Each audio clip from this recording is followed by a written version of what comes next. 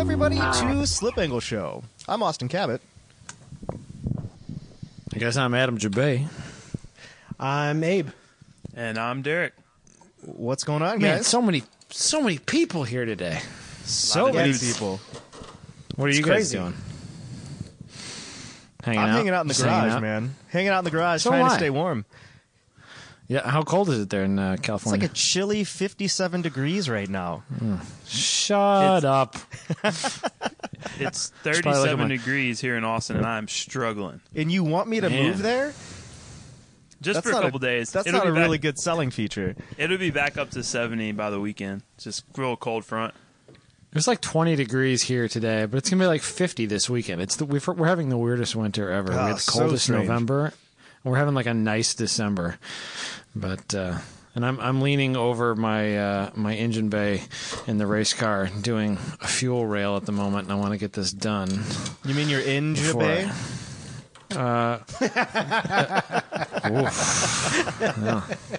That's one way to start the show. I should probably look at my levels here. Did you just say woof?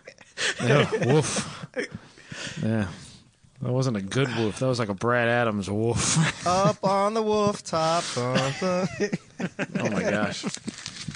It is Christmas, so It is. I'm going to put the mic was. down and listen while you dummies talk and Austin makes puns, because I need to find a 10 mil nut real quick. So. It is now January, though. Another year. So strange. Another year of Slip Angle. Can you believe it? And you know what? I still feel the exact same way as I did. Like, I don't feel like a new person at all. No? Same. Yeah, It's not a new year, new Austin? No, all my motorcycles are just worth like a couple $100 less now. That's all. Why is that? Oh, just because they're another year older now, apparently. Oh, that's true. That's true. I never really think about age on vehicles because I'm always driving vehicles that are bottomed out in depreciation. It doesn't really matter for me. Why don't houses have years associated with them, like in the advertisement? You know, like, I mean, obviously it says what year the house was built, but it's not like, oh, this is a 1926 Craftsman. No, I don't think it matters a whole lot because it kind of matters like who actually built it and like what they built it with versus like, you know, the Chevys were really good that year. You can't like talk about, oh, the brick ranches were really fine in 1964, but those stick-built houses, you got to stay away. I don't know. Where I live, they do so much new home building that I think a 10-year-old house would be worth less than a brand new construction. Just because a lot of that comes down to like style, style and location though. But when the new construction gets, when the new construction gets expensive, the old construction obviously comes up in value because there's, usually in a hot area there's a lack of supply, and that's part of the reason that it's hot. You know, supply and demand. But I don't know. Texas is pretty hot, and there's a lot of houses there. It's freaking hot there, man. It's so hot. Not right now. It's not. No, it's actually, it's actually quite cold at 37 degrees. That's very unexpected this time of the year.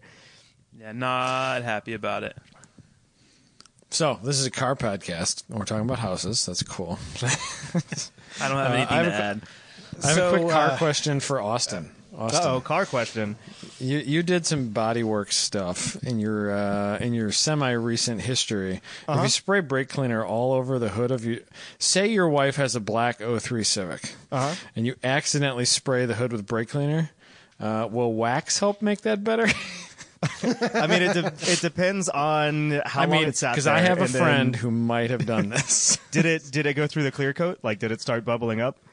I don't know. This car doesn't have a lot of clear coat. It doesn't really seem like it's a really clear-coaty car to begin with, but it's in nice shape. No, I wiped it off within my friend wiped it off within a few minutes. How did your friend manage to do that? Oh, I don't know. You'd have to ask him.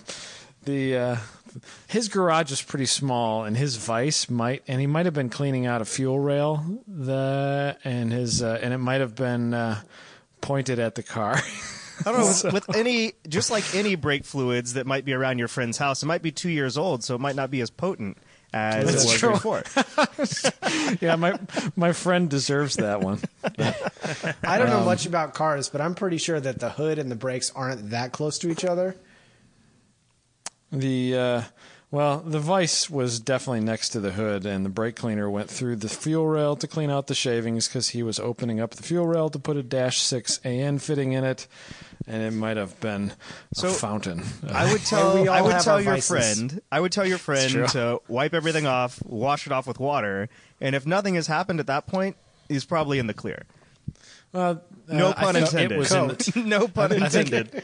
I think it was in the clear coat because that's what he did, and there were spots. And now he hit it with turtle wax, and he might be on this very podcast buffing the hood of the car in a few minutes.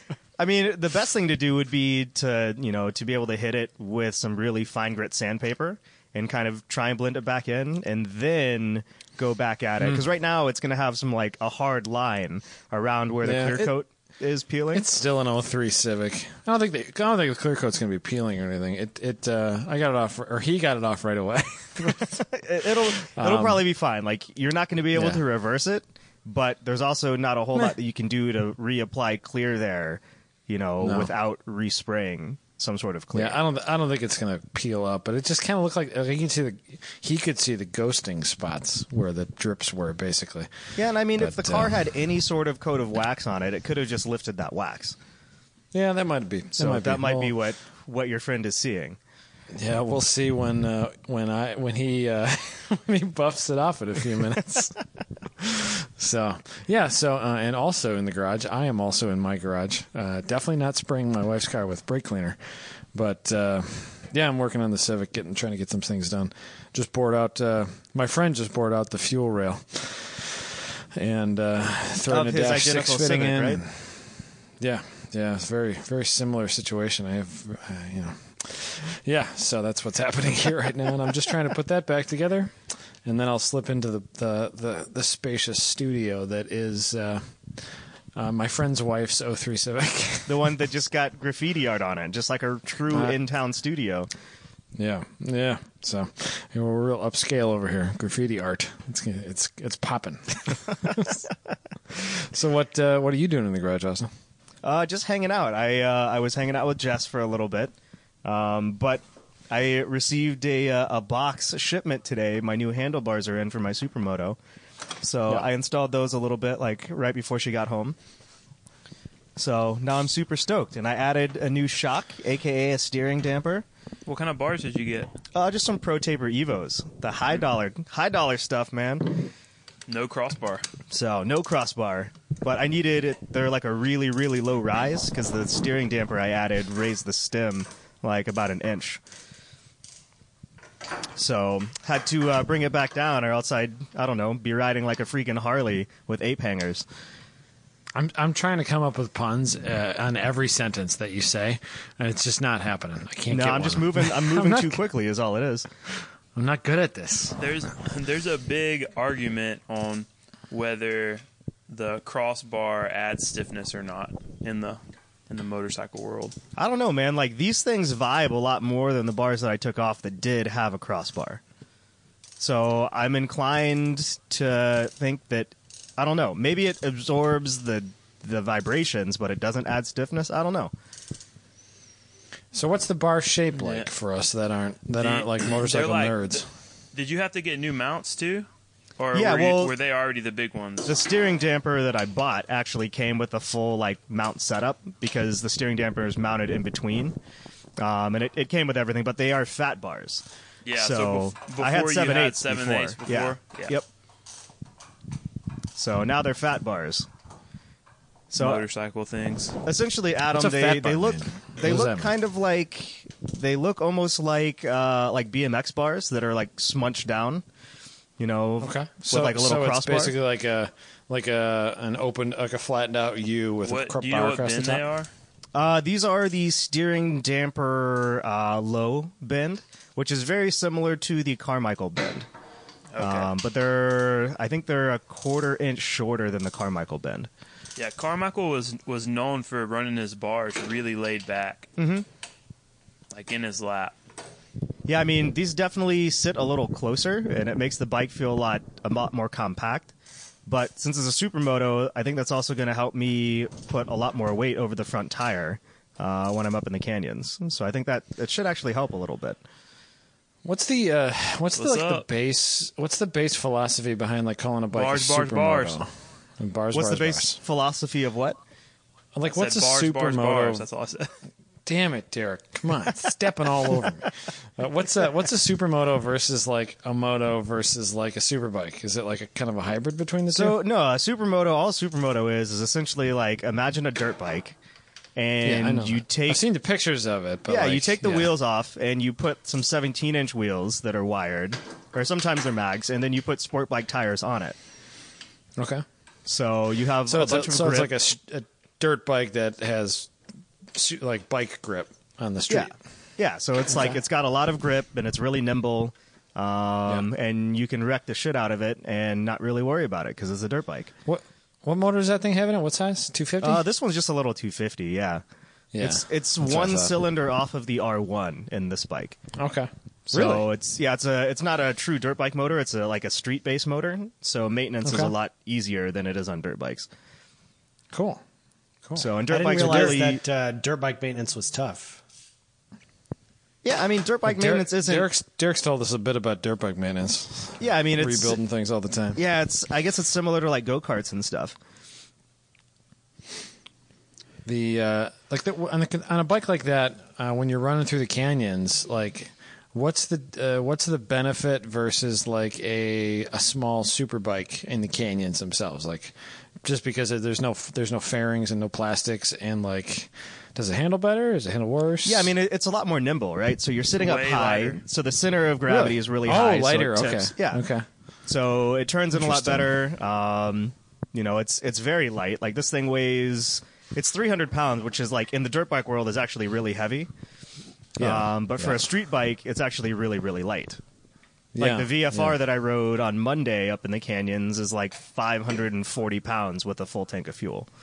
Holy cow. Yeah. and like our motocross bikes were like What, 250-ish? not even that heavy, Like 230, 230? Yeah. something like that. Yeah, Yeah. then 60 horsepower. Yeah. 57 horsepower. Okay. Interesting. So, but I like it because I'm not worried about it because A, it's not very fast. B, the brakes on it are pretty damn good. And C, if I wreck it, like, who cares? You just, like, you pick it up, you laugh a little bit, you find a rock, and you bash the shift lever out, and then you go about your day, and you just keep riding. You sound like you've done that before.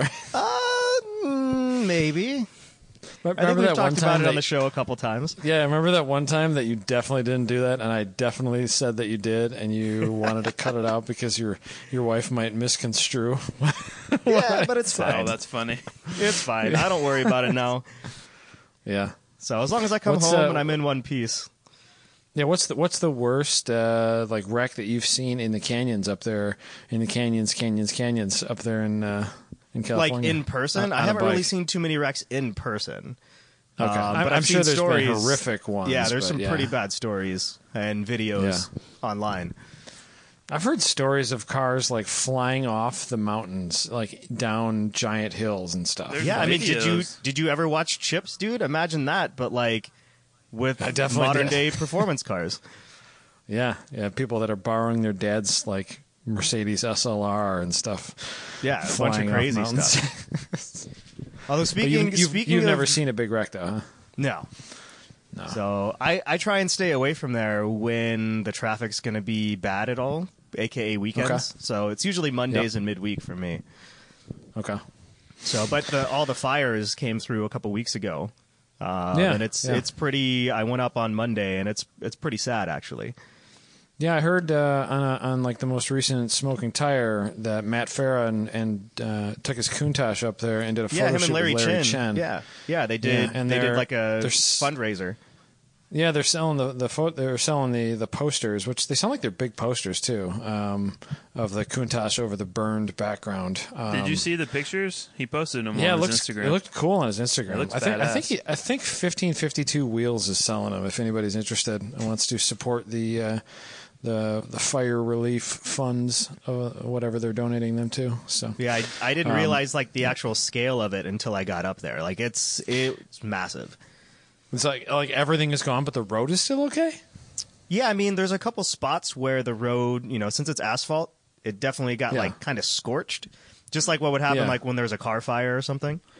Yeah, it just kind of like melts a little bit, Yeah. But Yeah, but I mean, that was, for the most part, the road is actually in pretty good shape, and the road was actually a lot cleaner than I was expecting it to be. I guess like the heat from the fire would pretty much go up, and the road is pretty much on the ground. Yeah, what was crazy though, like people had, like right after the fire, people had posted pictures of like squirrels and stuff, like fully roasted on the road. Like they made it to the road, thought they were safe, and then I guess it was just so hot they got roasted. That's that wouldn't be a fun way to go. Yeah, and there's like plastic fencing up there that's just like completely melted. It's pretty sad, to be honest. How big of a stretch of the roads that you ride, like how much of them, or like a percentage, like how much of them burned? Probably half of them. Holy cow! So really? yeah, everything kind of like on the western side of Malibu burned. And what sucks, they had just repaved Mulholland West. Literally just repaved it. Like most of it didn't even have a center line painted on it. And the pavement was beautiful. Literally the best road up in Malibu. And it was actually, there was a road closed sign on it on Monday, but we went anyway. And like there's just rocks and debris everywhere, and there were power line trucks out there, and so they're restoring the power still. But like a lot of those houses back there just are absolutely demolished. I guess some of the houses are really old, so they had like like the river stone fireplaces and parts of the walls. So that part's still standing, but the whole rest of the house is just gone. So like, because it seems like every like decade or so, Malibu burns or parts of it do. Yeah, I mean, there's always some sort of forest fire there. Yeah, I mean, they can definitely rebuild, and I mean that's some of the most expensive property in the country. Yeah, I know. That's like the weird thing. You get all these like $10 million, $20 million houses just burned down. Yeah. Like, yeah, what do you do? And man, what are the insurance payments like on it after you rebuild it? But what was real crazy, like we were riding through and there's a bunch of nice houses, and like literally the fire burned up to their backyard and then stopped. So I don't know if firefighters, I'm guessing firefighters were there like battling the blaze back, and if they're able to hold it off, at a certain point, the fire in that certain area will just kind of die down because it's burned all the fuel, or the foliage there that it's burning. Crazy. It's so crazy. Yeah. Apparently, I was talking to one of our, well, actually, Oli Thordarson, who drives and started Spec Corvette. Oh, yeah. And he was saying he actually has some, like, fire-resistant foam that he can spray all over his house. And it'll protect it for, like, up to 4 hours in a blaze or something. Holy cow. So, yeah, I think it's pretty expensive, but, it's for peace of mind. It's and there's stories of like celebrities and rich people hiring their own teams of firefighters. They like drive across the country, and they're like private firefighters, and they just go to where your $20 million mansion is. Yeah, I believe it, man. They just try to keep it from burning down. But yeah, and probably they're probably requiring them to do whatever the new construction code is when they have to rebuild. Oh yeah, I don't think it'll be grandfathered in at all. Like down here, or where I grew up on the coast of Texas, whenever everything gets wiped out by hurricanes, when they rebuild, sometimes they'll make them put their houses on stilts, or the insurance company won't insure it unless it's on stilts, and so then the unless people it's do it. full new code for new construction. What's real crazy, Jess and I had actually looked at buying some land up in Malibu, and it's actually certain parts of Malibu, it's actually surprisingly cheap. Like way up there? Not way up. Like you could see the ocean. It was maybe 4 miles inland from the ocean. Probably like 2 miles straight line. But it was up on a hillside. It was 10 acres, and it was like $180,000. Wow. Why was it so cheap? I remember you talking to me about that years ago. Why was it so cheap? Just because come to find out.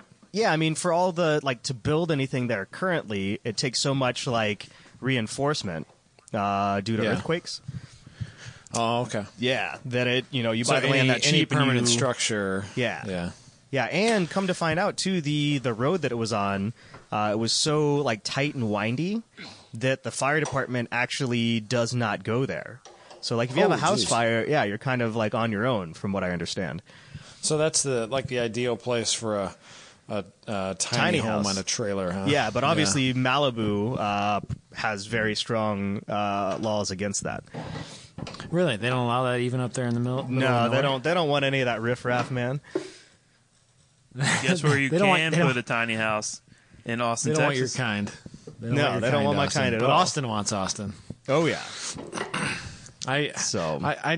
Sarah and I are just in the last week. She's had off because she teaches 4th grade, and it's Christmas time. I think I'm done putting the fuel rail on, so I think we're good with that. But she's had off because it's Christmas time. Oh, I know, big accomplishment here. Got to buff the hood of my friend's wife's car soon. She's had off because it's Christmas time, and she's been going through. Emma got so many freaking toys and presents and everything for Christmas that the place is. It's like, the next couple days after Christmas were like a disaster area everywhere. And the basement that I built out a couple years ago, the entire room was just covered in toys. So we've been building shelving and like making places to put the toys and stuff. And she's been cleaning out the house, and finding stuff to donate to AmVets and stuff like that. And we got a big pile of donation stuff they're picking up tomorrow. It's like the size of a Honda Civic. It's so big, but man, I really see the appeal of a tiny house. Like, you just can't put anything in it, so you can't have things. I see the appeal of man, I want to live in an RV because I just couldn't buy anything. If I buy something, I have to get rid of something to give it a place to go. It would even be us, so nice. living in our tiny 700 square foot house, that's much the way that it is. You got rid of so much stuff. Oh yeah, so much stuff. Yeah, and I don't really buy a whole lot of stuff now because I just don't have anywhere to keep it. Yeah, that'd be kind of nice. I have just enough space that I could buy whatever I want, and have a place to put it. And that's not a good place to be. And then we got poor Abe over here. There's a critical mass of space that you can have, and then once you have a certain amount, then you have all the room that you could want, and you can put all the things in it, and you'll still have more room. Yeah, Abe's got that problem. He's like, I can't even afford to furnish this house, so I'm not going to do that. Yeah. So I had plans to take the Evo up to Smedegards this weekend, and mostly because I just don't want to work on the Evo. And why not? Why not? Oh man, I just don't want to. Yeah.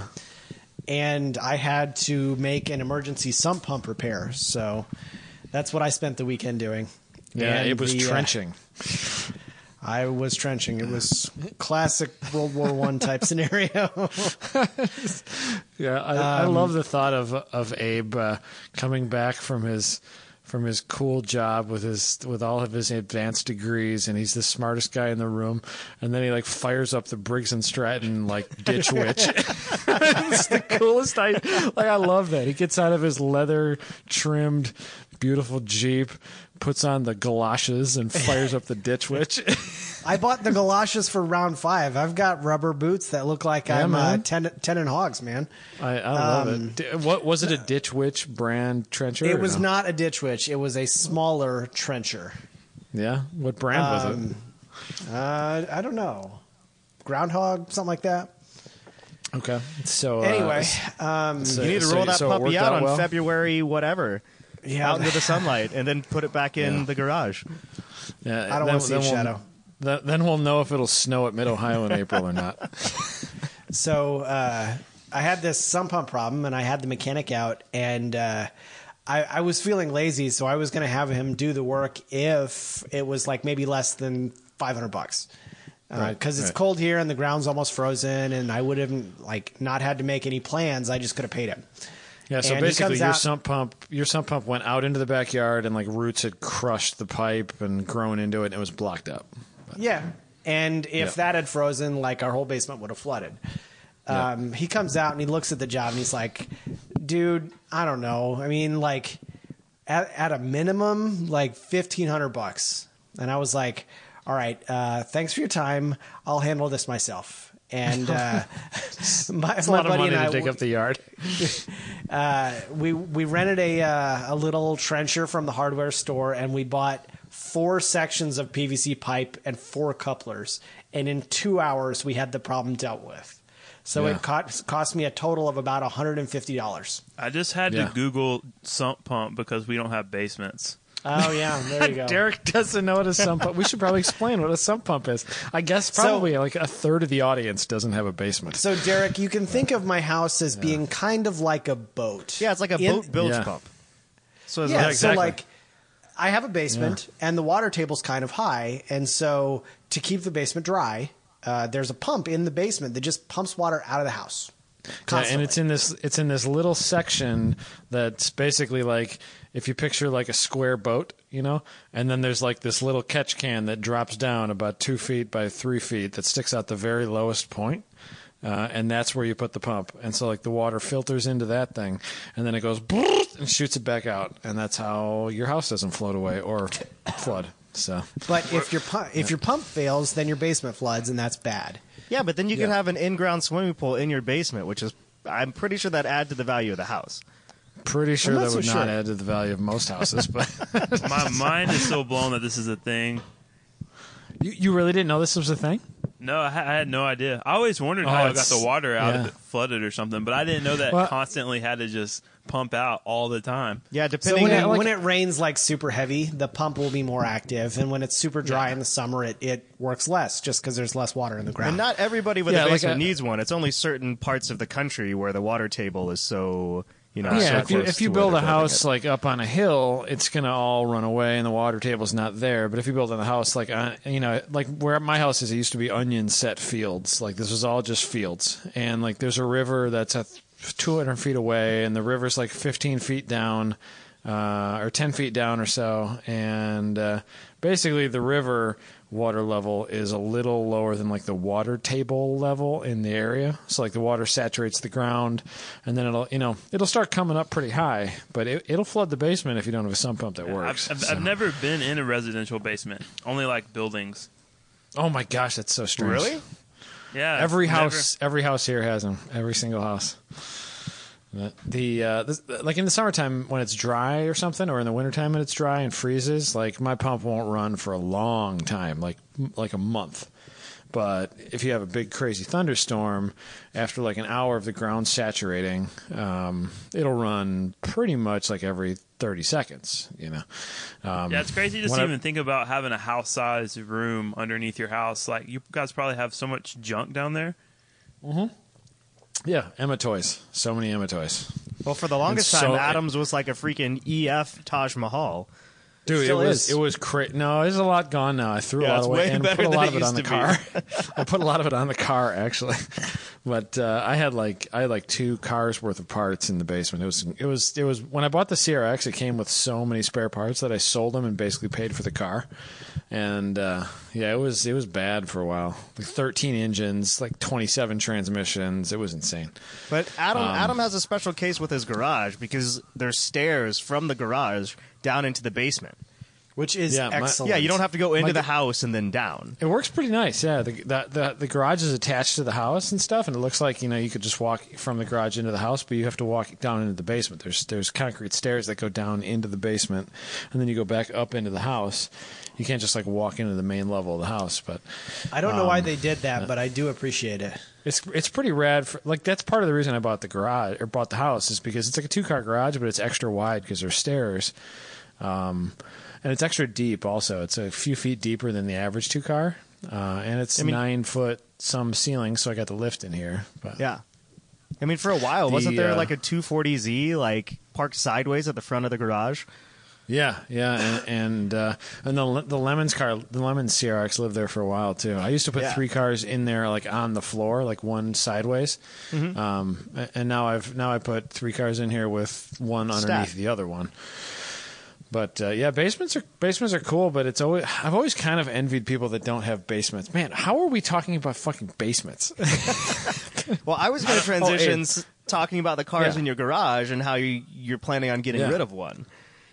Yeah, no, I do want to get rid of one of these cars, but the basement can fill up with junk and it can also fill up with water. So in my basement, I've got the most water I've ever had.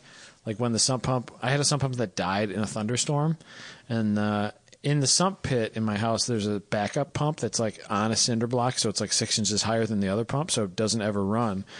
And then it turns out it was dead, and so I figured that out after like I had like a half an inch of water in like half of the basement, and so when I that was right when you moved in. I put 2 new stainless steel sump pumps in, and I cycle them more often now because there's a shower in the basement that runs into one of them, so the sump pump runs more often, so it doesn't like freeze up. It's stupid, but I kind of want to open up a company that only does sump pump stuff and call it Sumpin Something.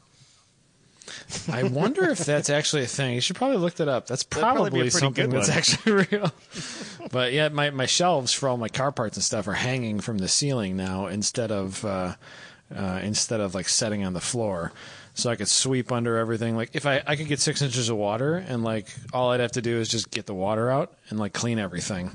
When I finished the basement, I did. Actually, I could probably get about 3 inches of water. I did the drywall 3 inches up and put tall all wood baseboards so it can't just swell and get stupid. I did glue down laminate flooring so that it's waterproof, so that stuff can't get messed up. And but yeah, basements are a pain, and they're also something you can fill with car parts. It's bad. So out of sight, out of mind, man. Adam, are you going to California next month? Yeah, I'll be heading out there for Grid Life Streets of Willow, the single day event that we're doing. So I saw the graphic today. I was just thinking about it. I didn't know if you were going. We haven't really promoted it much because holidays and stuff. But yeah, we have an event in like a month. So yeah, literally a month from tomorrow. I'm looking at the ticket sales right now, and I mean, not surprisingly, it seems like all these people are West Coast people, and none of them are familiar. So that'll be interesting. Yeah. What kind of percentages have sold so far? If I recall, Chris said he launched 20 Time Attack tickets. Mm-hmm. Yep. And it says we've sold 23.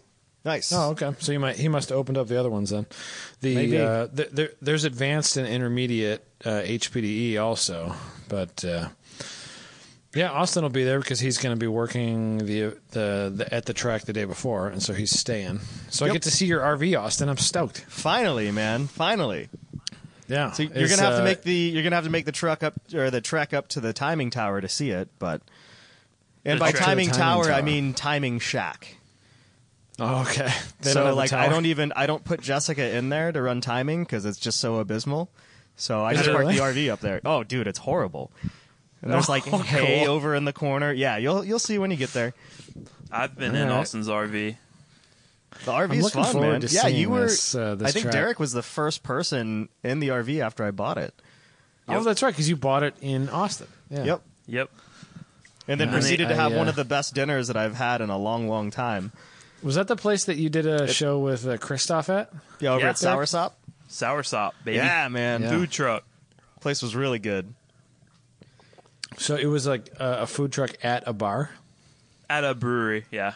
Yeah, what's that brewery called? So for anybody going to Super Lap Battle in Austin, that needs to be a stop. Yeah, the brewery, it's called St. Elmo's, and then the food truck's called Soursop. But it's always there. It's in the backyard of the brewery. Yeah, it was really, really good.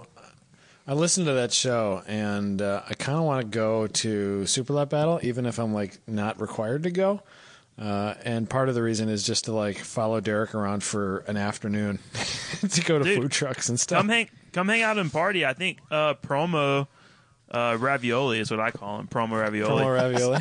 Yeah, he already bought a flight and he's coming. So come on, man, fly on. You can stay we'll shack up at the old apartment here. Yeah, you promise? Yeah, come on. That's a lot of weekends in a row, Adam. I know. That's the problem. The only problem is that we've got the weekend before and the weekend after. And shut up, Abe. It just adds up, man. It adds up. And I think the weekend before that even, because we've got Ice Battle on the calendar. Yeah. Luckily, Ice Battle, I'm around on a Sunday. So you guys need to quit your bitching. I have one free weekend a month from now until July. Yeah, but that's your job. Yeah, I do have a job. Also you get days off during the week. And no, you don't I have get Monday off. I get Monday off. Yeah, but you can do a lot of work from home. The canyons are like a job, right? So I got to go up there and tend to the roads, make sure everything's in good shape. Clock in. Yeah. Got to make sure everything's in good shape. I wish I could go to California. I've never even been to California. Why don't you come out? A lot of stuff to do. Because every amount of money that I make that doesn't pay a bill is going to getting my shit ready for a Grid Life Cup. So Well, it's not can't actually spend called any Grid Life Cup. We changed the Grid Life name. Touring Cup. Yeah. Yeah. Sorry, my bad. Yeah. It's the new wheel to wheel series that Derek helped create a little bit here. So is the tagline going to be like 35 cars, 1 cup?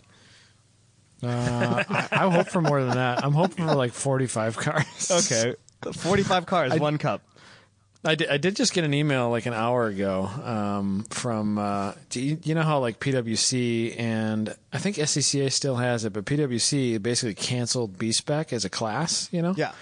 I got an email from a PwC guy, and he said, "Hey, if I get like a bunch of B-Spec cars to run in this, like, is that okay?" And I was like, "Yeah, Yeah, absolutely, dude." So maybe we'll have a bunch of B-Spec cars that lose the event, but like have a really good time together. So That'd that be could pretty fun. fun. Who are you talking? Are you talking about John? That's his name? John Over. Yeah, Dude, if there's enough cars, you could have Grid Life Touring Cup Light. yeah, we'll see. The kind of one of the goals is to only have one class, but That guy is in Austin. I sold him a set of Maxxis RC1s. Oh, really? Okay. Yeah. that's bizarre. But yeah, he posted that on the B-Spec page, and I commented and said that no other classes but come race. Yeah, So we absolutely. were talking about this in the chat, in the instructor chat earlier, but I drove an MR2 yesterday for the first time, an MR2 Spider. I've driven older MR2s, but the first time driving an MR2 Spider, and I was actually really, really, really impressed. Those cars are rad, dude. They're rad. Like I'd never driven one before, and it actually Did it had have what motor did it have in it? just the factory 1ZZ with like 150,000 miles on it. Yeah. But it actually it handled really, really, really well, even just like with stock 150,000 mile suspension on I've it. seen really nice JDM ones on the importer sites, like I don't know, Japanese classics and stuff, for pretty cheap.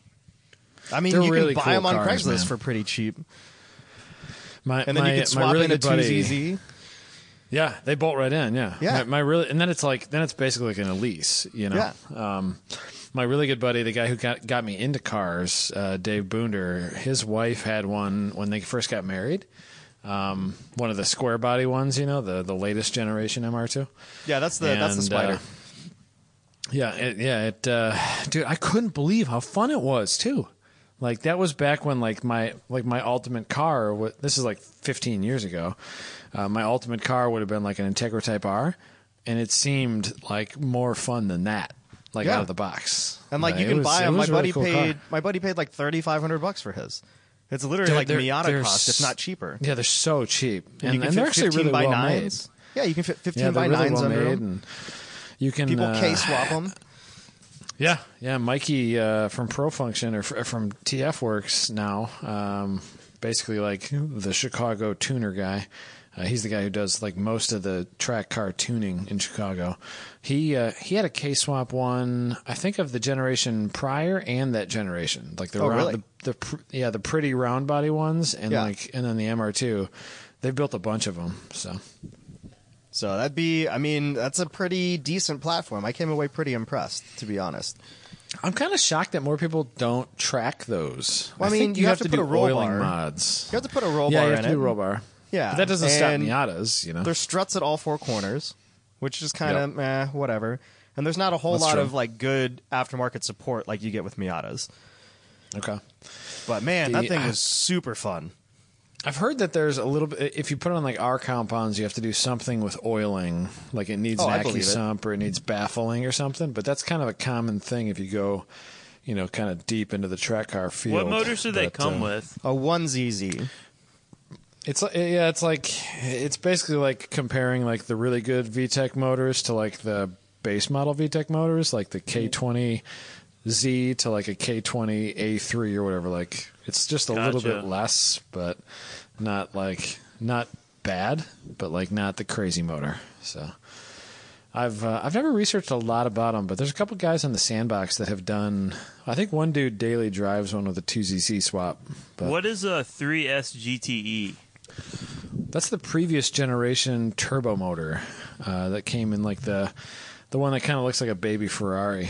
like the swoopy 91 or 92, the early 90s to mid 90s. I thought that's what y'all were talking about. Y'all were talking about a newer one No, than I'm that? talking about like the 01, 2000, 2001 range, the convertible. The MR2, the MR2 went from like being like super square, and I think that had the 80s is like almost like Fiero like.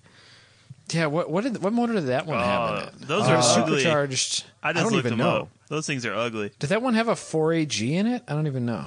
I don't know. I know they came supercharged. I like the early 90s ones. Yeah, I used to want an the early round 90s ones ones real bad. But the round ones I think are, they were like are 94 to 98 maybe. It's like the mid-late 90s, I think. Those are really pretty cars. They're like one of the best looking cars ever. But I think those ones came turbo. The first ones came. I mean, they all came NA also, but like the first ones were supercharged, and then the second ones were the round ones were turbo cars, and then the last one, the Spider, just kind of had the one anemic ZZ motor, but still not a bad motor. But no, and what cars, impressed though. me was how light it was. You know, like I looked at the specs, I like saw you- 2195 pounds. That's probably why I liked it so much, because it was 500 pounds lighter than my roommate's Type R. You know, Yeah. I remember it feeling very tossable and like really, really. It felt really light. It felt nimble. I was surprised at how what road composed I it was on. I drove it around the roads. There's a couple of cool roads back by Audubon Country Club, and he used to live down in Manhattan, Illinois, which is like 10 miles south. There's a river down there that's got a couple cool roads on it, and he was actually driving, but it felt really, really cool. Like it felt like a really fun car, you know. Yeah, so I brought it up in the chat that it might, you know, depending on how much work somebody wanted to put into one, it might actually be a decent Grid Life Touring Cup car. Yeah, especially with how cheap they are now. I didn't know they were so cheap. Yeah. I think a good idea for any cars that are really light like that, that you can do an easy K swap in, like that car, is to use the non VTEC K24s. Yeah, the CRV motors. Those things are cheap. You don't need that much power, in them. and they're so cheap. Yep. Yeah, it's throw going to be cams severely in them, keep the revs understressed. down. Yeah. Yeah, keep the revs down, make good torque. That would be a really fun motor. I think it would be a really fun motor in any front-wheel drive car, too. Anything that'll get light enough to not have to make, 220 horsepower or whatever. The CRV motor is a pretty popular motor in Honda Challenge 2 also, because it's so cheap. The K-Series ones? It the classes pretty B20s? well into Honda Challenge 2. Okay. The K-Series ones. Okay.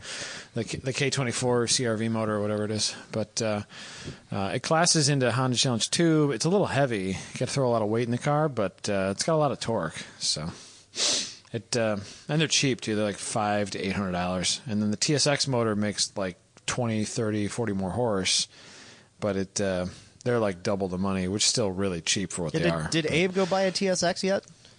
I don't think I did so. not. Really disappointed. They all in that, have too Abe. many miles for them. Yeah, Abe is really disappointed that these 15-year-old cars have 180,000 miles on them. People are so didn't keep your inconsiderate. Don't TSX? they know that I want that to be a track car? So to not. There was an RSX Type S with I think 10,000 miles on Bring a Trailer last week. Sick. I owned one of those. So you had a really low mileage one off Bring a Trailer? No, just one of those. What did you think about the RSX? What did you think about that one when you had it? Well, I wasn't into tracking cars then and never had, so I just used it as a daily, and it was fine. They had good power for what they were. Yeah, and the gearbox was really nice too. I remember how it was one of the nicest shifting cars that I'd ever driven at the time. One of my friends in high school had one, and I was one of my roommates really had an EP3, and I thought it was fun. And then the RSX was like so much better. It was, as far as just a car to use, it was really practical, like an Integra is, because it's hatchback. So you can throw fit a lot of stuff a bunch of shit in it. And to get that car, I did you hear the stories of people trading until they get better cars. Yeah, I did that. I had an Integra that I paid like $2,000 for, and someone hit me, and the insurance paid out for it like $3,000, and then I added in a little bit more, and I got a Civic, like a 2004 Civic, and then I traded my brother for that RSX because it had the motor was the bottom end bearings were out, and at idle it would run fine and it would pull, power was fine, but at idle the oil light would come on. So the bearings were so bad that when it was idling, the pressure would go low enough that the oil light would come on. And I drove it like that for probably 30,000 miles. You just set the idle a little higher, man. I don't know. I didn't know how to do that shit. I was just delivering pizzas in that thing. Those things burn. They were notorious for like burning oil. And they were fine if you just like kept oil in them. A lot of people like didn't check the oil. They just let Jiffy Lube do it. You know. Yeah, and those are the cars that wore out. Yeah. My little brother's not one to check oil, so he just ran that thing. He was like 18 when he had it, and I bought I remember I ordered a K20A2, same motor that was in it, long block off one of the forums, K20A.org or something. Yeah, and some guy from like New York and borrowed somebody's truck and picked it up from Houston from a place like crated it, like sent it on the pallet. Yeah. And then put the new long block in, and then I think I had like $4,000 into that car total, and then plus a motor, so maybe $5,500, and sold it for $7,800. Nice. That's not bad. Haven't been that lucky since on anything, but we've all seen your wife. You're a lucky man. Don't worry about that luck. The chat is always filled with Derek talking about his wife. So it's not Derek talking about his wife. It's everybody else in the chat talking about Derek's wife. Yeah, it's usually y'all talking about her, not me. Hey, you guys want an update on my friend's wife's 03 Civic? Sure, please. Well, first off, waxing is more work than I remember it being. These are muscles that I haven't used in a while. If you do it, man, it'll make you buff. No, man. This motherfucker so fast. here. Dude, it's so fast. Yeah, man. He's like like the Wild West, you somebody's walking down the street and somebody moves wrong and Austin turns around and he just like shoots him immediately. There's no wasted time. It's unbelievable. But I think the turtle wax has cured the ailments here on the old Civic. I think we're good. I think I caught it. Good for a while anyway. You can always have old Till wrap the hood in black. No, I don't want to do that. This car is just an appliance. Too much work. Man, this hood looks sick. I want to wax the rest of the car now. Damn, that's a lot of work. I gotta take care of my wife's car some more. Man.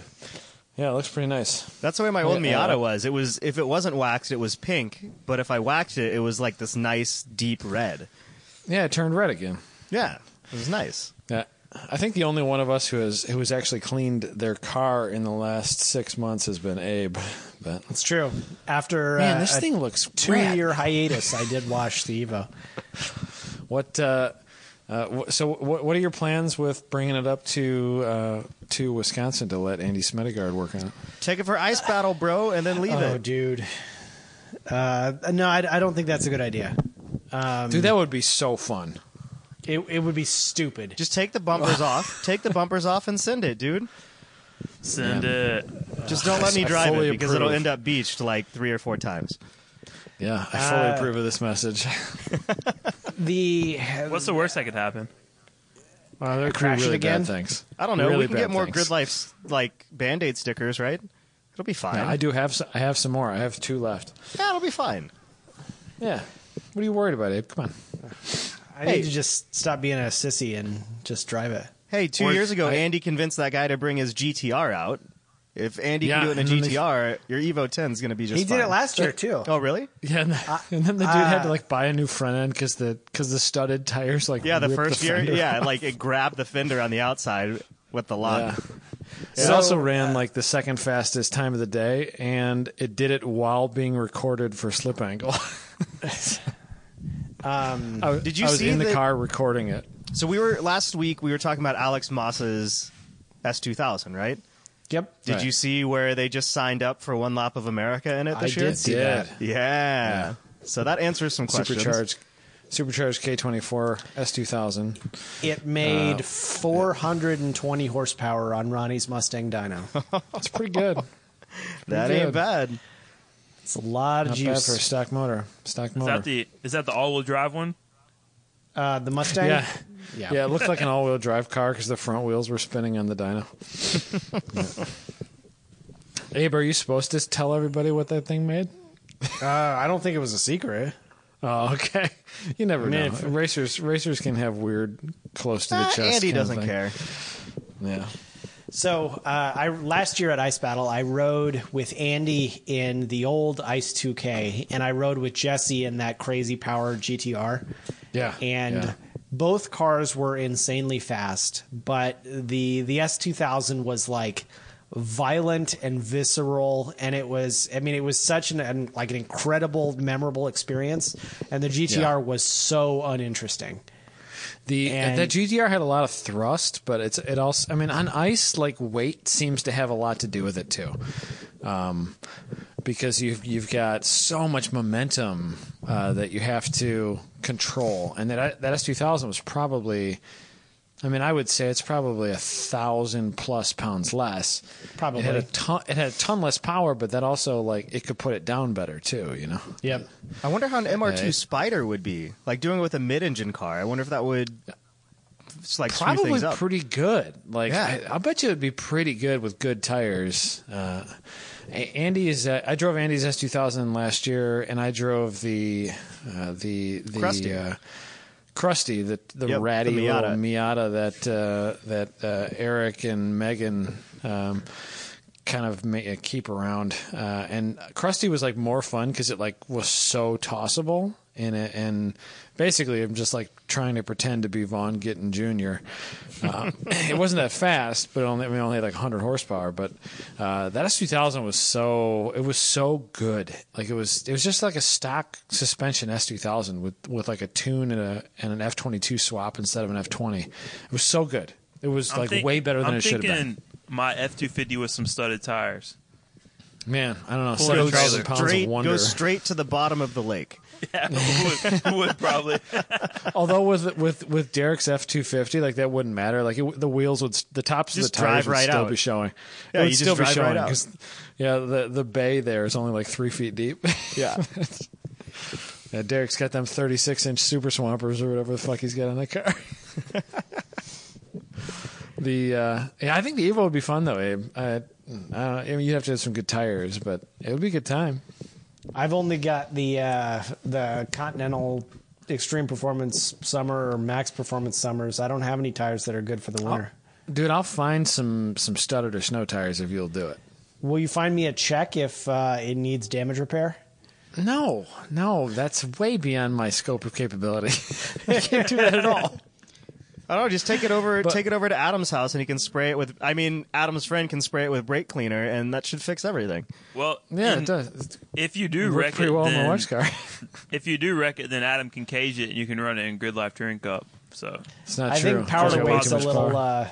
it's a little off. It'd have to restrictor, weigh baby. it would have to weigh like 6,800 pounds at its current power level. We'll just tune it down to like 200. Yeah, you just tune it down. It'd be the worst No big car deal. ever.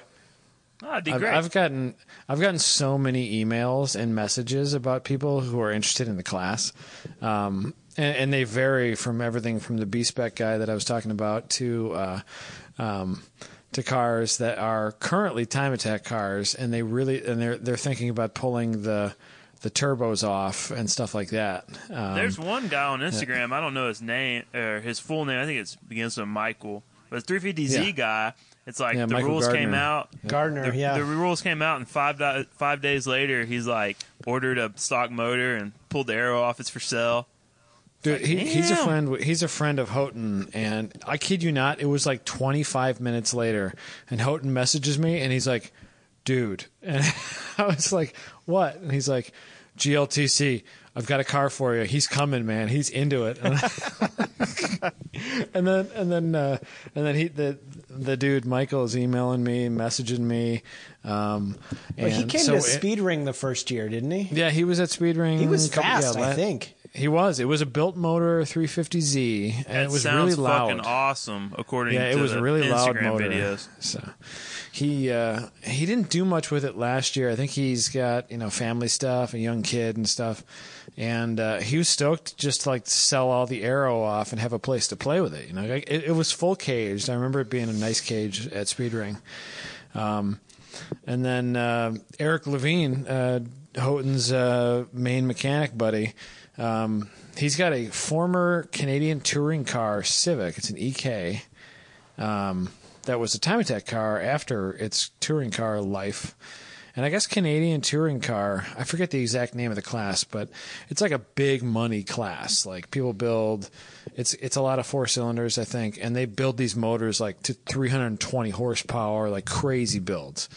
But it's like a high dollar small car wheel to wheel class up there in Canada. And so you got to be pretty, deep pockets to play. And a lot of those cars, when they get filtered out after a few years, they end up being Time Attack cars, track rats. People swap stock motors into them. I know Dave Pratt from the Speed Academy had ran in that for a while. And then he sold that car, which was an EG, to a guy that ran with us. And he's got the Integra that he's swapping to all-wheel drive. Luigi. His name. Yeah, Luigi Montanez. Yeah. Luigi had the EEG a couple years ago and then crashed it, and that was an ex-Canadian touring car. But so Eric's got this Canadian touring car EK, and he's going to swap it to a stock motor K20. He's stoked about it. I think he sent me 150 messages today. He's so pumped. So people are into it. I think it's going to be a thing. Yeah, I am think worried so too. about I'm sure he's listening right now because I think he's listened to every show. But I am worried about the vet that Chris Tuttle literally drove to Texas and bought for. No, he drove to Arizona. Was it Arizona? It was Arizona. Wait, if Chris Tuttle bought a vet, did he do anything with the Evo? Did he sell that? No, it's Chris Tuttle. He's got that big garage now, man. Wow, He's got sick. 10 race cars. He's got an EG. He still has the he's got an S2000 as well. Dude, so many cars, man. He He's must have an building a understanding wife. Honda Challenge car or something too. What's he right? doing with the Corvette? I didn't see that. He's So racing it's a- Grid it- Life Touring Cup with it. I think the impetus of him buying it was Touring Cup, and it's also an ST4 car. I think it's a really, really fast car for that club, but it's got crazy torque. Insane numbers. He put the dyno graphs up in the instructor chat, and it's 384. Dude, But I he was taken detuned it, aback. though. They detuned it he, down to 280 something? It was 240 it made even, like even lower. Was it 240? no, it made mid 200s horsepower, but it was still over 300 torque. It was insane. Yeah. I'm I That's was what taken happens aback by the amount. That's what happens to LS motors when you detune them. It's not an LS motor. That's a freaking 1990. It's like an LT4, right? Well, all of them, all those big displacement GM motors. That's what No, happens it's an to 'em. L98, I think. I think Oh, it's really? an L98. Yeah, it's like an old school Chevy motor, But Those C4 Corvettes, man, such pieces of junk, but actually pretty decent track cars. yeah, they can be. I mean, it's got pretty much similar. It's very similar suspension to C5, and C5s are obviously good. Well, didn't Terry But, Fair built that one a couple years ago, right? Yeah, just Yeah, sold just- on Bring a Trailer. Yeah, for 17 for something. I think it was over 19. Oh, really? Sold for 19,000. Yeah, it was good Wow. money. The highest value C4 ever. He built a pretty car there. That was a really nicely built. Is that called time White trial Lightning car. or something? It had a cool name. Yeah. No, Danger Zone. Danger Zone. That's right. That's right. Yeah. Some Top Gun reference or whatever. Yeah, I've seen that car in person. It's pretty nice. Yeah, it looked like a nice build, but I'm surprised at the variety of cars that are interested in running with us. I've had a bunch of messages from Spec Miata guys, just kind of looking for a different place to play, and it seems like a lot of guys. It seems like the class is appealing to who we wanted it to appeal to, which is kind of the displaced people who don't, the cars they have a car that's too modified to be this and not modified enough to be that. It's the class for outcasts. Yeah, like they've got a spec Miata, but like it's an an early NA build, and like it's not going to make that much power. But like Jackson superchargers or like cheap turbo kits are dirty cheap, and you can make the power, right? Mm-hmm. But like then you can't race it anywhere. Or very there's not a lot of choices for them to race it. I had a lot of messages from people about it, so I'm kind of excited about it. It might be a real thing. I think it's going to actually happen. I was generally surprised just with the overall interest. Just a lot of positive, a lot of interest. I think that maybe that speaks to like maybe we did find maybe we hit the nerve that we wanted to hit, but hopefully we can pull it off. So. Well, I think too, people have the faith of knowing that like it's actually going to happen. There's a lot of talk when stuff like that actually like. Gets released into the wild, and then there's a little bit of interest, and then it never actually ends up happening. Yeah, so I expected to have a lot more negative. Like, nah, that'll never work. I expected a lot more of that feedback, but it was generally like, whoa, that's a cool rule. That's a cool rule set. That might be fun. Like, there was a lot of that, and yeah, maybe we won't flop. I'm excited to do it. It'll be fun. But I'm excited for Austin to announce it and for Abe or Gary or Scott Giles to be my man in the pits, because I'm going to hopefully be racing most of these things. Well, the hard part is Adam, like I'm not going to know. You can't be leaving your responsibilities. He's going to have a radio in the car. Chris came down for a while. We were working on one of his things. I think it was when we were working on his truck, and he was like, "So what are you going to do with the Civic?" And I was like, "I'm going to race it in the class that I've been building for us since 2015." And he's like, "Yeah, but who's going to be you? Like you can't do that." And I was like, "Well, it's going to happen. Sorry. Watch me. Yeah, I'm sorry. We're going to figure it out. I got some Motorola radios. It's going to be fine. It'll be we'll fine. Figure it out." I personally Austin probably has a little bit of the same feeling. It's like if you go to the track and all you do is work, and Abe will probably be there like next year. If you go to the track and all you do is work, like you lose some of the love of it, Oh yeah, absolutely. I don't want to lose that. Like, I don't have like the canyons and motorcycles. Like, I don't want to lose it's like the only thing I got is to do track rat stuff with my friends. So just want to do hood rat stuff with my friends. Yeah, man. I don't want to be the guy who like goes to the track and just works, and it's just like it's like his side job. I don't want to be that guy. I want it to be the side job and also the thing that I can't wait to do. Because I think if my energy is good, I think everybody's energy is going to be better, because like the joy kind of filters from the people running the event. If you get crabby jerks running the event, like the event's not as good, Yeah. And Chris, I think some of that was shown last year, because Chris was trying to get himself into like a better place, more joy for it all, and he did.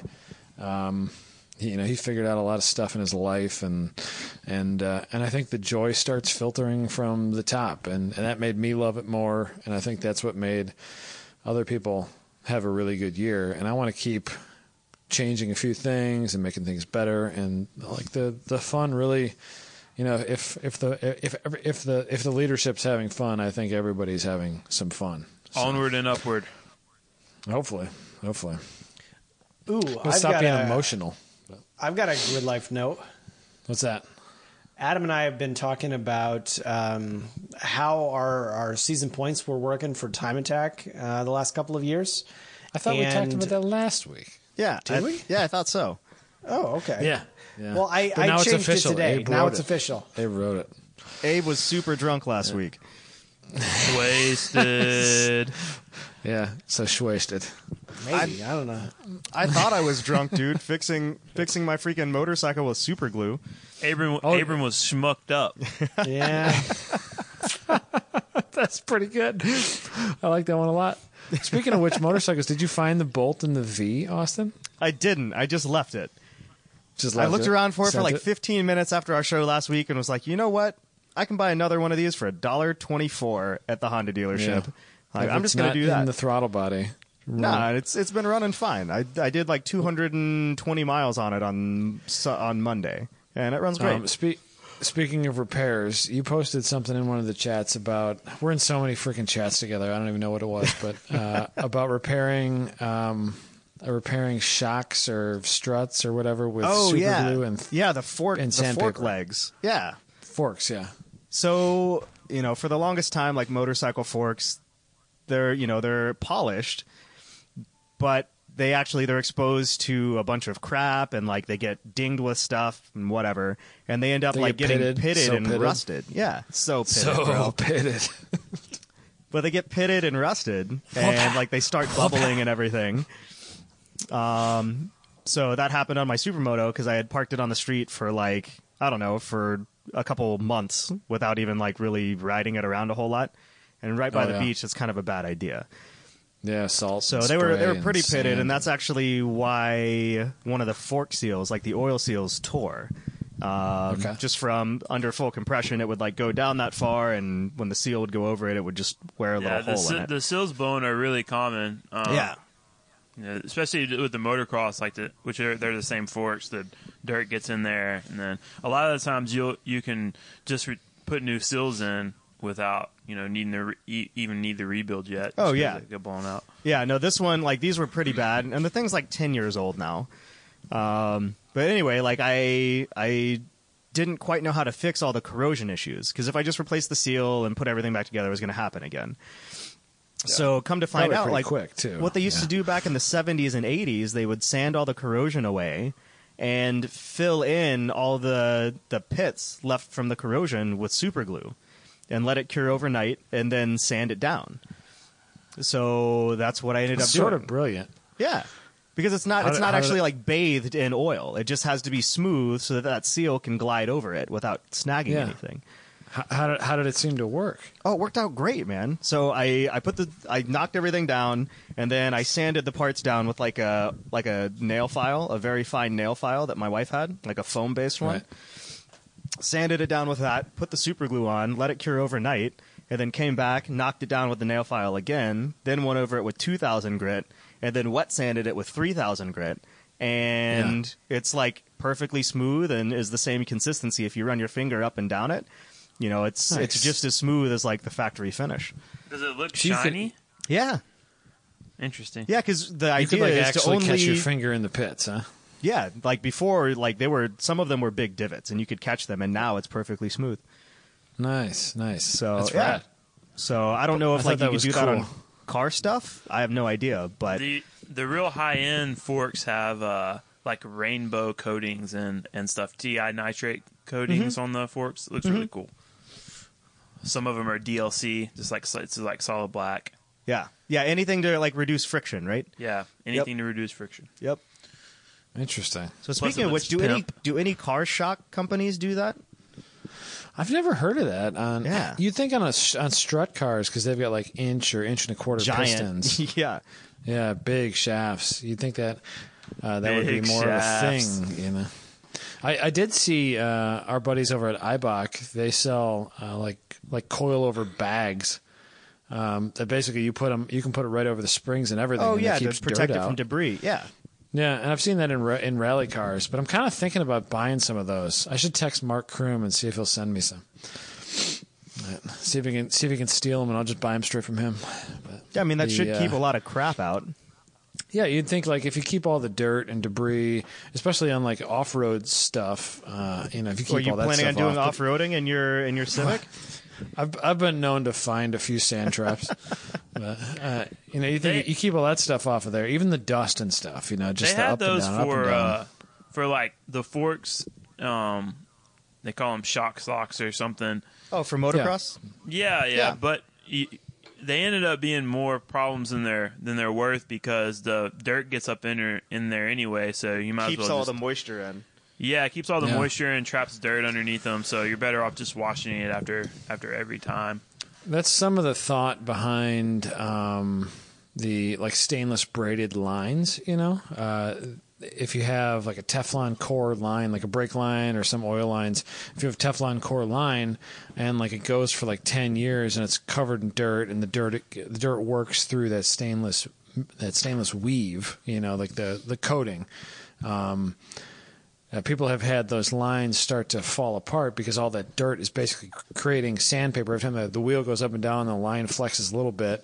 There will be a point somewhere in there where the sand kind of, tears the Teflon or the rubber core, whatever it is, it tears that stuff away so much and sands it down and makes it crappy. But I've never actually seen that happen. I've seen brake lines fail. Aftermarket brake lines fail like at the crimps and stuff, but definitely something to worry about though, getting all the dirt out of all your junk. It's probably a good idea to replace your brake lines, once every 10 years for track cars anyway. So yeah, I've heard 5 years, I've heard 10 years, I've heard 20 years, but I think just kind of keeping an eye on them, making sure that they're not too dirty and too stupid. It's usually a pretty good way to keep yourself out of the sand trap at the end of the straightaway. But especially at Mid-Ohio, if you have good brake fluid, it helps a lot. Yeah, that's not a fun place to find the sand. I've done that. I'm excited to break my Mid-Ohio cherry in April. How much have you driven it on iRacing? Too much. It's so lot. good, man. It's so good. I just love that place. Yeah, it's like it's one of my top 4 tracks. I think it's my number 4. Do we know what configuration we're running, or do you switch Saturday? We always run the Pro course. Yeah, we've always ran Pro. Pros, professionals. Well, the thought behind Pro Course is that a car can't get stupid and then go across the track and hit another car as it comes out of the keyhole, and which is the thing that has happened. But Club course is really fun though. It's so good, dude. That the hard right, hard left, stab the brakes. Oh, dude. Oh, it's so good. Just stay flat through the beginning. Oh, it's great. Yeah, especially in a low horsepower car. It's so fun. I drove it. I drove that. That was the last track I drove last year when I was helping our buddy Scott Giles do the instructing at the OVR fall sprints for the HPD program, and I drove the Grid Life Spec Fit there, and you could take that whole thing almost flat. Almost like flat. You just you're through that, and you like put. You catch the car in front of you by like 60 feet every time, and then just touch the brakes all the way out and dive back in on the keyhole, and then all the way back out again. It's so fun in a low horsepower car. I love that section of track. I think it was Abe's first track, right? It was my first track. Speaking of going fast in corners, did you see Will Oyoung posted a aim data between his car and Jackie's car? I did. And surprisingly close in G-forces in a bunch of spots. Yeah, Jackie's minimum speed on almost every corner was nearly the same as Will's. Wow. Yeah. Wow. Yeah, kind of crazy. And Jackie's on street tires, so in a car without aero. With basically no aero. But yeah, there's a lot of interesting data there. Will's car does everything it does a little bit better, braking, accelerating, obviously. But the fastest time attack car in the country versus like one of the slower, serious time attack cars in the country, and the minimum speeds are so close. But yeah, the delta there was closer than I thought it would be. I wouldn't want to be. I was texting with Eric Levine, and then James Houghton called me when he was standing next to Eric Levine the other day about Grid Life Touring Cup or Touring Car or whatever. What did we call it? Touring Car, Touring Cup? I don't even know. Touring Cup. Okay. They're talking about that stuff, and then we started talking about James's Unlimited car. And for the stuff that they're doing for Super Lab Battle down in Texas, they're not doing a whole lot. They're just kind of trying to dial some stuff in. But I don't know how anybody does. Yeah, they're coming down with it. Yeah, Watermelons. I think he's signed up. I hope I didn't just drop the secret, but he didn't tell me it was a secret. So.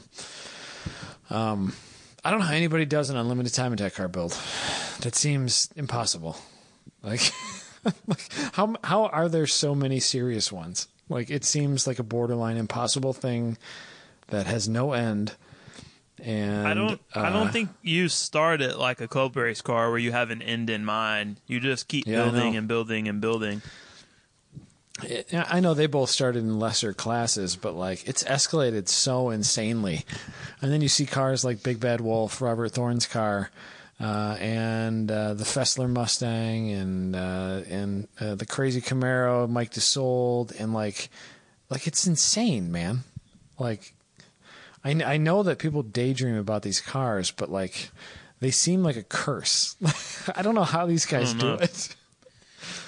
I kind of daydream about like a 2,500 horsepower car with traction control, Motec traction control. Yeah, it'd be pretty fun. Eventually, they'll get That sounds really expensive. Like, imagine all the brakes and tires you'd go through. Everything. It just sounds awful. Everything. Well, they only do like Abe's 2 Evo. laps.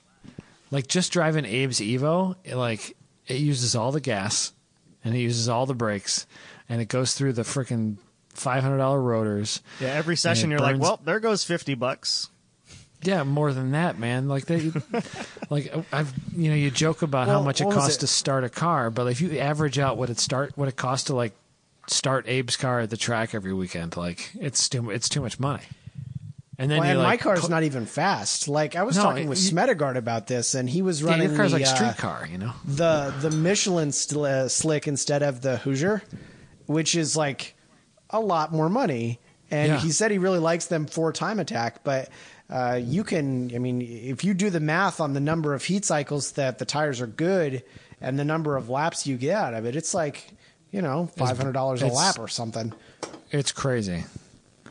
Gary sent me the Gary Cummings. He's manager of P1 Motorsports now. He sent me where is it? He sent it to me. It was the Michelin Slick cost breakdown. And they're so expensive. I'm trying to find it here right now. I probably should say I think it was numbers. like $400 or $450 a tire. Yeah, no, it's insane. Wow. Let me see. It's somewhere in a chat here. Have you ever looked at what Hoosiers cost in Corvette sizes? Yeah, but still, man, they're about that. Yeah, no, they're.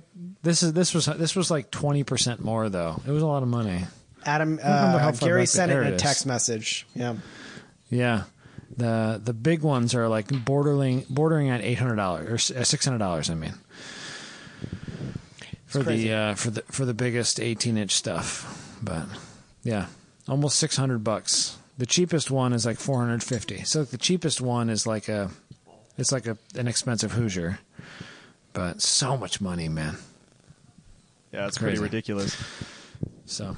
Well, we're nearing the end of a podcast here. Anybody got any fun car projects coming up? Not I. Or motorcycle projects? I don't know. All the bikes are like done now, except for the Thruxton. So I'm sitting here looking at it, trying to decide if I'm going to buy forks for it or not. Yeah. When are you gonna? What would you have to do to that? You'd have to you want to put the Superbike forks on it, right? Yeah, like I've thought about it. I don't know. I might just put factory forks on it. Okay.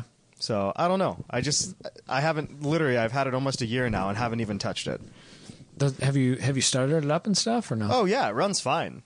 And I thought it had cool. I thought it had like a knock and got really depressed for a little bit, so I didn't look at it. But turns out the spark plug was just loose. So nice. Fix that Maybe one. That's the problem on mine. I should probably figure that out. See if the knock in my my R1 motor is that. Like literally, it's running and the spark plug is just like jumping up and down. And you're like, oh, okay, cool.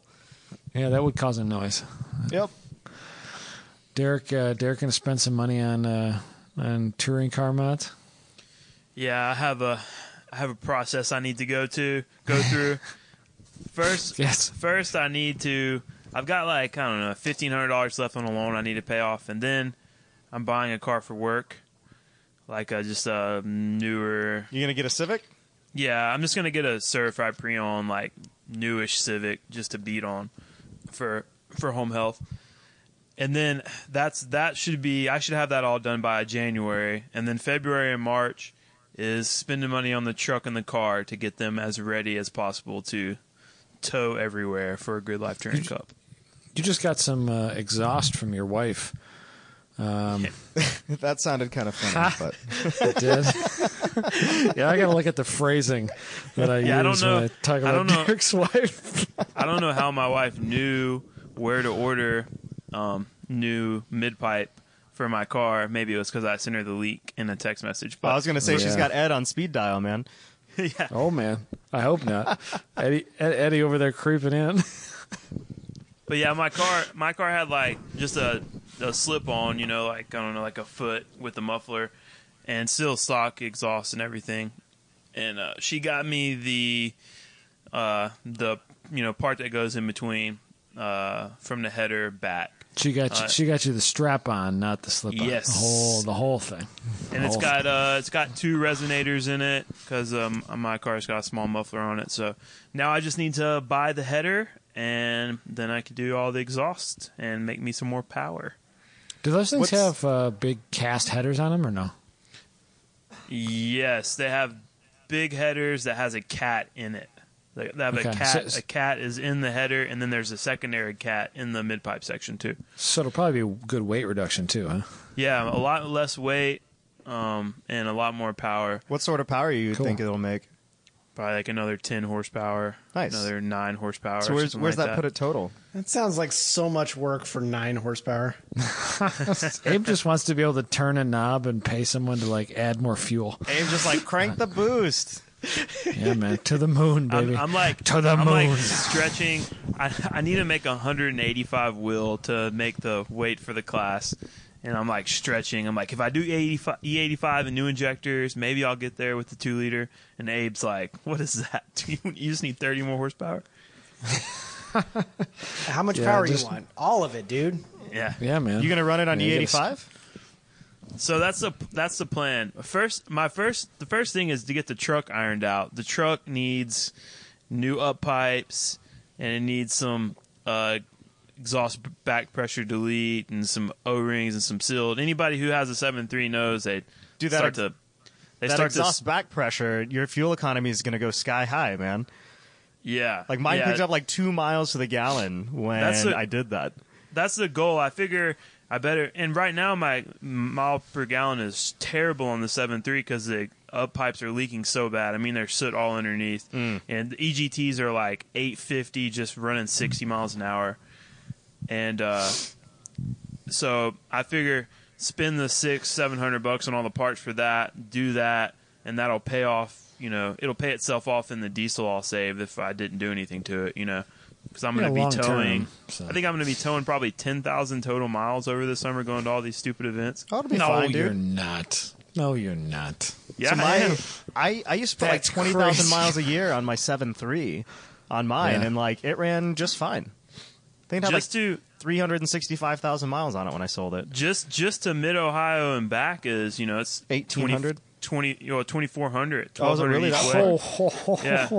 You just need to find a place to leave the car like up here. Dude, I don't give a shit. That's what I bought it for. Tow. Here we go. Yeah. Why don't you just get a tire trailer and then just drive it to the events? Why would I do that? That's a terrible idea. Like a freaking boss, dude. Yeah, man, that'd be awesome. Get a the money that if you did that you and then save, you won, you could buy plane tickets home last minute if something did break. It wouldn't save that much money. Now Derek wants to cruise with the dog and hang out. We're chilling. It's gonna be fun. Now you just need to get a slide-in truck camper in your set. The serious. I wanted one of those so bad. My so plan bad. is to just stay wherever Ed's staying. So wherever the party is. Yeah, wherever the party is, and then if Alex comes, we'll get one of those Airbnb campers they bring. No, to the you'll track. still stay where Ed's staying if Alex is coming. Yeah, Ed will make sure of that. Yeah, Ed's not going to let that one. He's not going to let you stay anywhere else. He loves that dog, and he's a fan of your wife. Yeah, but my wife is a fan of sleeping by herself. Yeah, without that's too extra. bad. She likes to leave the party and go into the little cave at night, and then come back out in the morning. But yeah, get the truck ironed out. That's the number one goal for February, and then March is get the car ready. Car needs a clutch, brake pads, and I want to get that exhaust and stuff done. Give me a little bit more power. Derek, are you trying to come out to Streets? No. The one in California? Yeah. No, I can't. Just because I need all the money to go towards. Like, I'm hoping my tax return hits before April, because that'll probably be the money that gets me to Ohio and back. Dang. But to answer your question earlier, Austin, the plan is I want to, because my car has got like 8,000 miles on it. So the common thing for the NCs is to do the 2.5 swap, but I want to blow up this 2-liter first before I put another motor in it. So yeah, you got a brand new motor in that thing still. Yeah, I'm with the full exhaust and the intake and everything. I should be real close, like 165 or something. Okay. And I figure maybe with a small cam and put some big injectors in it and go E85 and just bring a German E85 with me whenever I go anywhere. Well, I think all that'll the get me there. tracks that are up here, you can get E85 just about everywhere. Yeah, or I might do that. Is there a flex fuel tune for that car? There's not. There's one company that does one, but it's easier to just make sure I get good E85, I think, than just do the VP Racing Fuel E85 or something. Yeah, there's a company in Houston that it's like you get a 55-gallon drum for like $370 or something. That's not bad. Well, and it's only an NA car. It's not like we're gonna see him using fuel like the track mod cars do, turbo or like 4G63s and stuff. I also could run around. I could run around at the local E85 stations and test, and if I see a good pump that's putting out raw, good fuel level, then but on my car too, you can just change maps with the laptop, right? Just like most cars. So is that EQ-Tech or what's it tuned with? It uses EQ-Tech or whatever, just like the FRSs and the BRZs. So I could do like a 93, then an E50, then an E85 tune. Nice. We'll see, but that's the goal, to try to get to the power, and then I need to buy one of those Johnny wings. He's almost done with the kit for my car. A lot of stuff to buy. Yeah. So many things It's to buy. pronounced Wang. Wang. Yeah. It's a big wang, not a wing, a wang. Abe, what are you doing besides making Smedegaard fix your car? Do you decide what you're gonna do next year for fun? Oh, I don't know. I mean, if it's fixed, you should I'll buy probably... the Fraser, dude. You just buy the Fraser. You should totally buy the too Fraser. cheap. I don't know if my you life fit insurance great. pays out if I there might be a Fraser exclusion on my life insurance don't policy. think so. Has This anyone ever thing's told you worry fine. too much? Yeah, he's a doctor. They go to school for 7 years. They got all the freaking student loans. You'd be Think terrified less, if you were send able to. more. I should just take the Evo around is what I should do. My suggestion should. for all my friends that don't have race cars is to sell whatever your current car is and then buy a race car and then come race Grid Life Touring Cup. That's a Think good about way how to all I live could in a do is life, just like man. I Think could about all the toss money Matt you could Williams get with that. $100 at each event, and he'd probably make money on the fit, and I'd probably have as much fun as I could possibly have. That's true. I'm sure he'd let you do that. Just buy an intermediate spot from Matt, in Matt Williams' fit. Just go out there and school all the slow intermediate guys every event. Beat up on them. I did. I was hanging pretty close with a Miata out in the HPD sessions once, and I was like, "Man, this isn't supposed to happen." Actually, Nothing's supposed to hang with a Miata, right? They're the it's really fastest cars funny out there. though. When I had my 94 Miata and my cousin lived with me, and he had that orange fit with the Bozu Zoku pipe, we used to drag race, and he would beat me every time. Yeah, Every time. Your Miata was really slow. It did all those turny things really, really well, though. Really Oh, yeah. Well, I think we should probably wrap this thing up. My project update is make a car work, just some car, just one of them. Or sell the Fraser and then just pay someone to help me finish the Civic or whatever. Just fly Richard back over for a little bit. I was talking to Richard today. He's trying to figure out how he's going to fly over from England. He was like, "Oh man, I didn't know you had a February thing in California. I would have." You'll have that. You'll have that thing ready by April. Adam's like one way or the other. He's like, "Oh, it'll never be ready." And then it doesn't feel like it will ever be ready. But I it's was, like actually getting in there. the group chats. I'll just be chilling, and it'll be like 1 o'clock in the morning, and like 8 pictures will come by of all the shit he's done on the car. He's Every working day, on it like man. every night, Every single night, man. grinding. Daily and nightly. he and I were texting back and forth. I got caught up watching Isle of Man TT videos this week. And he was like, you and Adam should come over and we should go and it would be the best. And then you can, beat on my Type Rs and have a great time. Dude, you guys want to go? I really want to go. I've always wanted to go. I really want to go. No, I have it in my calendar. Someday soon. I have Isle of Man TT in my calendar for this coming year, like for 2019, but I don't think I'm going to be able to make it. When is it? What month? I want to say it's like August, maybe?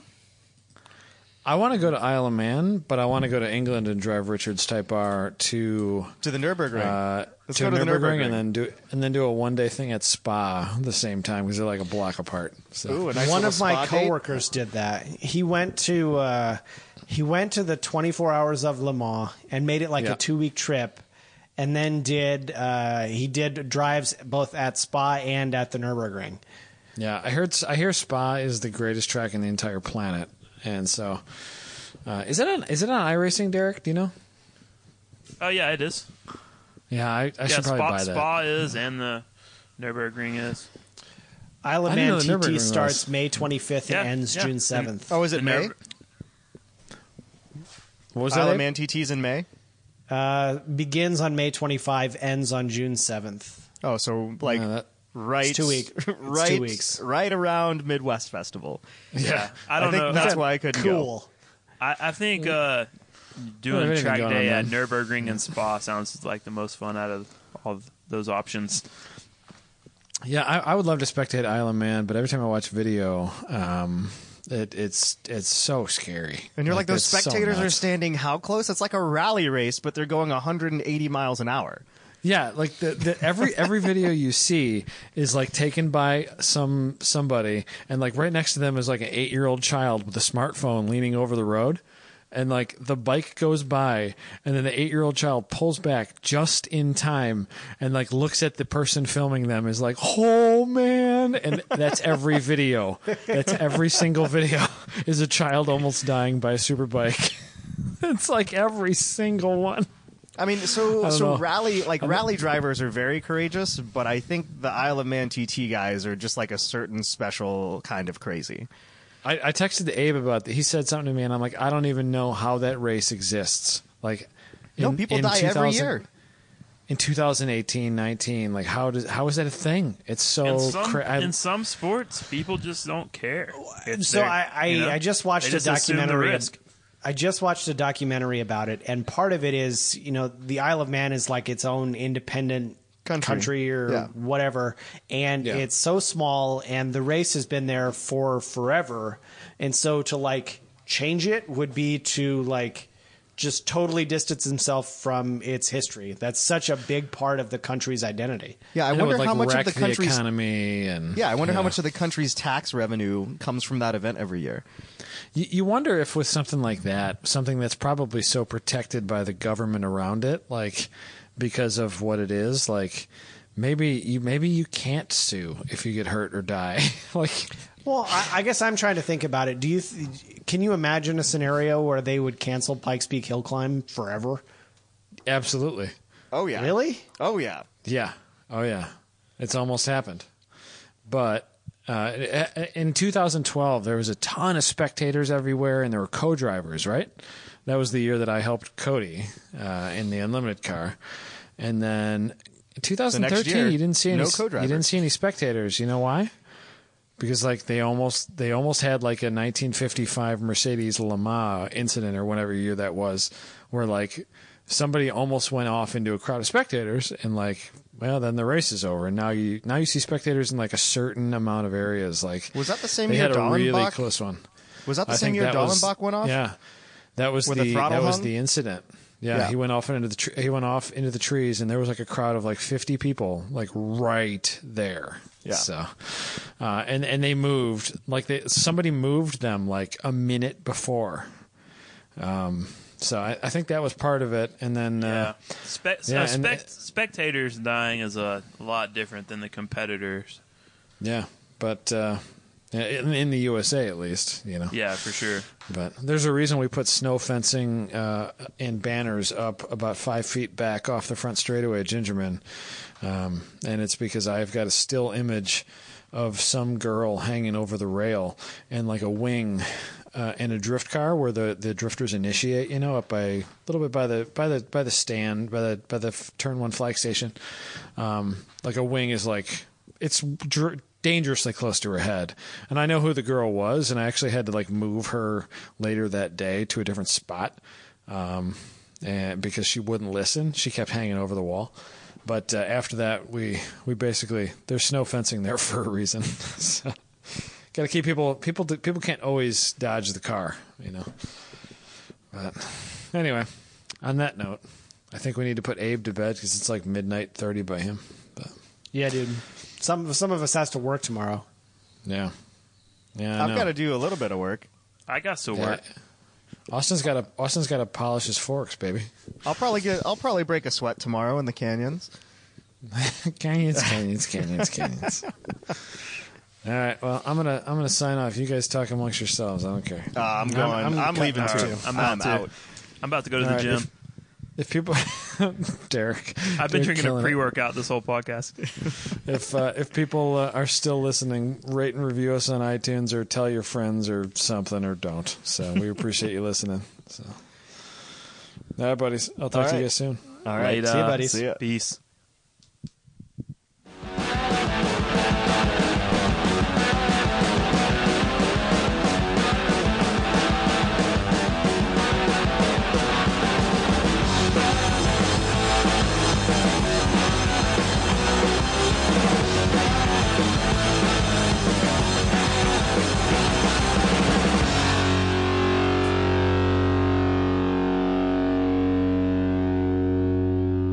Wow.